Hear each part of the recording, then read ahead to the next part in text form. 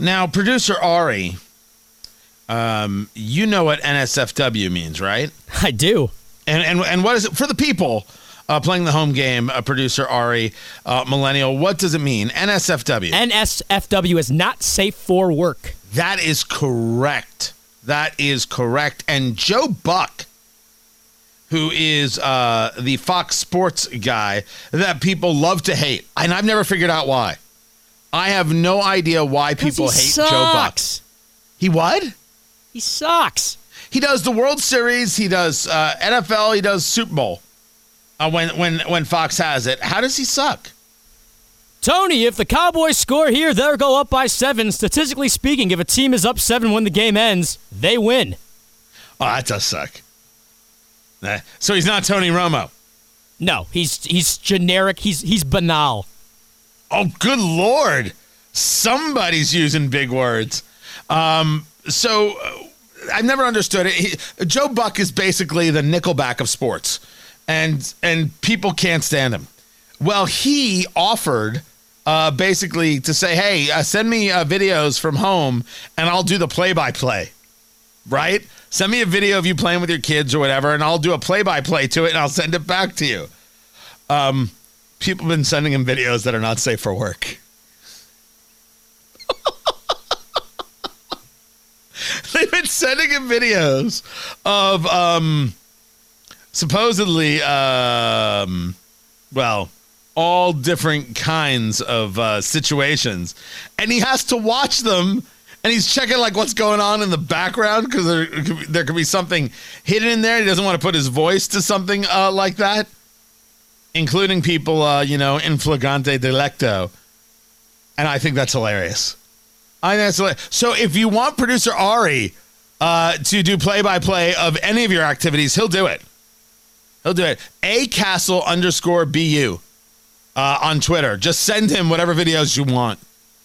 It doesn't even matter what's happening. I don't even know if it necessarily has to be legal, and he'll just do it. He'll do the play-by-play. Now, most of the play-by-play is going to involve what is happening here. Why are you doing that? Basically, because he doesn't know. But he'll do it. Is that not right, producer Ari? I'll do anything for money. Wow.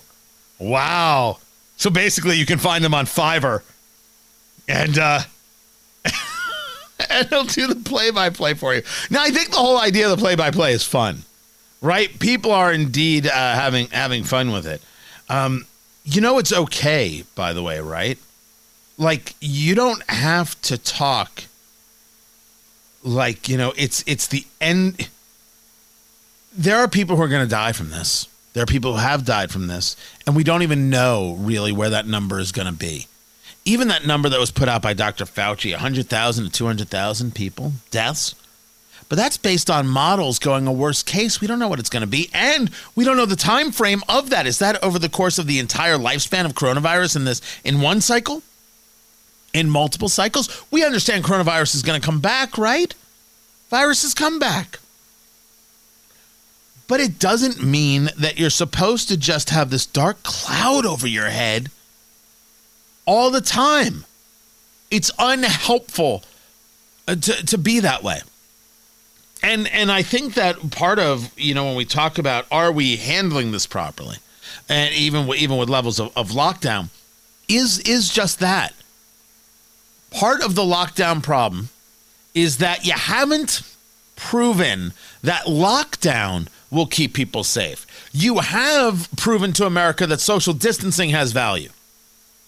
You've proven to them that the social distancing allows you to flatten the curve, which means you have less overwhelming of hospitals at any one time. Right? That people are down for. And for the most part, want to be a part of that, unless, of course, they're at a farmer's market in Brentwood, in Los Angeles, or they're in New York. Those people who have the most cases, they certainly don't give a damn about anything. But locking it down isn't what's necessary. And even so, you don't have to have it like rip you apart. You decide your day. You decide the course. You decide the level of the happiness. Just remember that.